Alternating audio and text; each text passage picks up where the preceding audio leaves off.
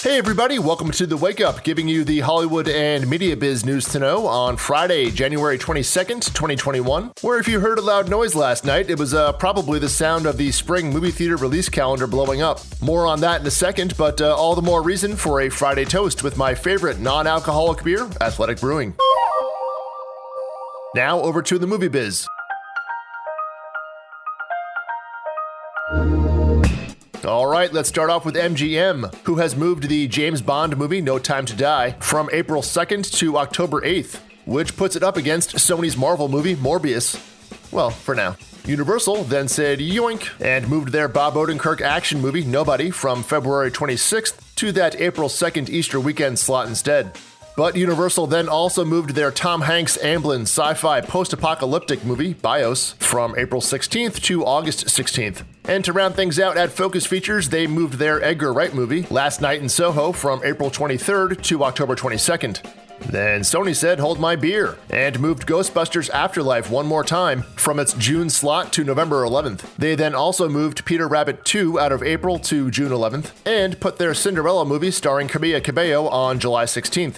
Sony also sold off their animated movie, The Mitchells vs. the Machines, which was previously called Connected. That Phil Lord and Chris Miller movie is now going to Netflix, with a price tag around $110 million for the worldwide rights, except for China. That's according to Deadline. And just for fun, Searchlight also gave some dates to 4 movies on their second half of the year calendar, and putting that link in the episode notes for the curious. Although still no date for Wes Anderson's next movie, The French Dispatch. So basically all eyes now shift to Paramount and A Quiet Place 2, as it is now the only major exclusive theatrical release title left on the calendar for the next 3 months, presuming that Disney moves The Kingsman from March 12th as expected.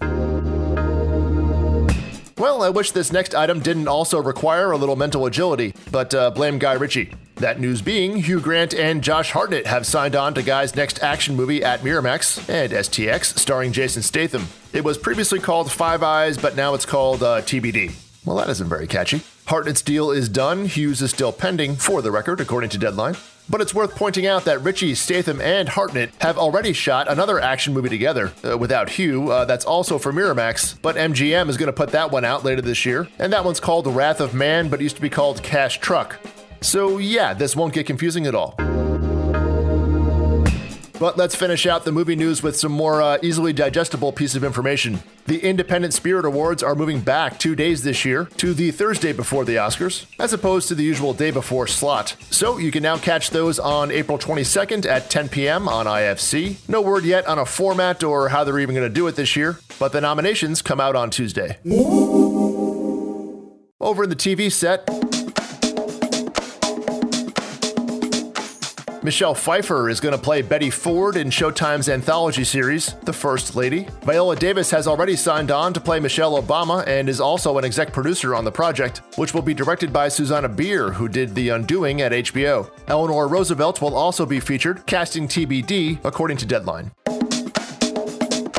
Over at Netflix, as you probably heard, and to no one's surprise, Bridgerton is coming back for a season 2. That one's going to start shooting sometime this spring in the UK, and it's going to center on finding a marriage for the oldest sibling, Anthony, which is a sentence that makes no sense to me, but I trust you people know what's up. Over to HBO, who has a bit of a headline grabber that isn't much of a real story, as there's not a lot of details here and it may not happen. But they have put a Game of Thrones prequel called Tales of Dunk and Egg into development. No writer is attached as of yet to adapt the story into a script, which takes place 90 years before the events of Game of Thrones, according to Variety. AMC picked up a 6-episode British limited series called The Beast Must Die with Jared Harris and Cush Jumbo. It's a revenge thriller about a mother who infiltrates the life of the man she believes killed her son, and is going to debut on AMC later this year. And just going to put these here. Spotify signed a multi-year deal with Ava DuVernay's production company to produce podcasts in tandem with their Gimlet Media division. And the inauguration of Joe Biden drew 40 million viewers on Wednesday across the 3 broadcast TV networks and the 3 main news networks. That's an increase of about 1.5 million viewers from Donny Bag of Donuts back in 2017. And when you're increasing TV ratings by any amount in 2021, well, let's just say Trump was finally also defeated in the metric that truly hurts him the most. Next up, a look at all the new things to watch and stream this weekend in the FSS feed. plus a new bonus to know about from this year's podcast. But first, our Friday toast with Athletic Brewing, who is also giving you something a little new. It's called Day Pack, and it's a line of fruited hopped seltzers. No alcohol, of course. They come in 4 different flavors: blood orange, lemon lime, mango, and black cherry. And each seltzer is infused with hops, which gives the seltzer a little floral and citrus undertone and a crisp, clear, hoppy finish. You can order them right from the athleticbrewing.com website. Just go to athleticbrewing.com. And as always, if you order 2 6-packs, the shipping is free. And they also ship to all 50 states, or they also have a mix pack with a 6-pack of each one, and it gets shipped right to your house. Again, the seltzers are called Day Pack. Just go to athleticbrewing.com and order some today.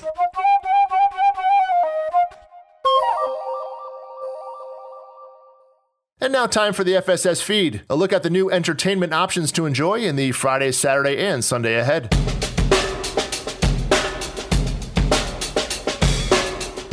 With just 2 new additions to the streaming services, and both are shows from abroad. First up is Apple TV Plus, who gives us the first 3 episodes of an Israeli series called Losing Alice. That one's about a filmmaker who feels lost since raising her family. Then she meets a young female screenwriter, and I think there's some sort of an affair, and then some blackmail, and then there's a weird press conference. Anyway, if you have Apple TV Plus, check it out for yourselves. And otherwise, Hulu has a new project from Neil Cross. He's the guy who made Luther. This one's called The Sister and centers on 2 old friends who share a long-buried secret that may now be coming to light and may or may not involve a long-ago buried body, as all good secrets do. All episodes of that one hit Hulu today. Saturday's pretty quiet, so I don't know.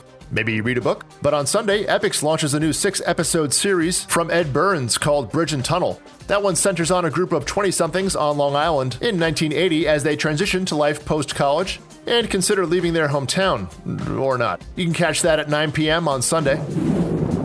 Or you can also catch the second between-seasons episode of Euphoria on HBO. Although, if you want to be one of the cool kids, you can stream it on HBO Max as of 9 p.m. tonight Eastern Time, ahead of that Sunday linear premiere.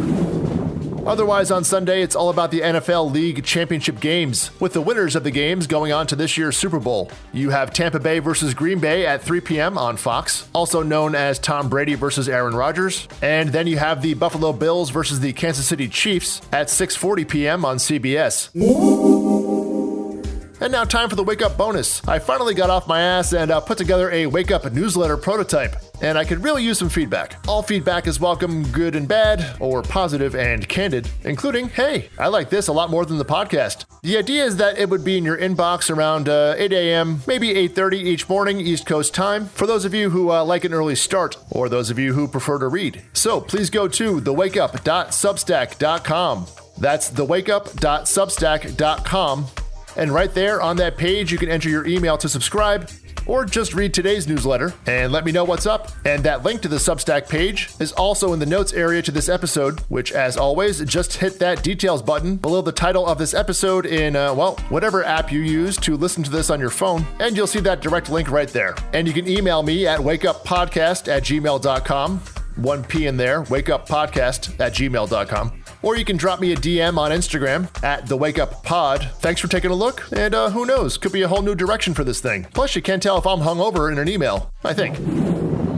But let's finish up this historic week in a good way for once, with a fun new tune to play me off, which brings together 2 of my favorites, The Knocks and Foster the People. This one's called All About You. I said...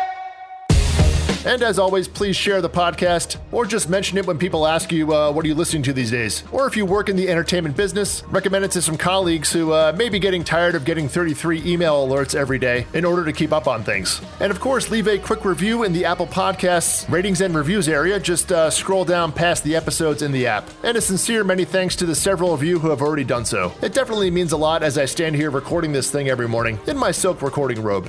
Yeah, there's an image. Have a great weekend, everybody. I'll see you Monday.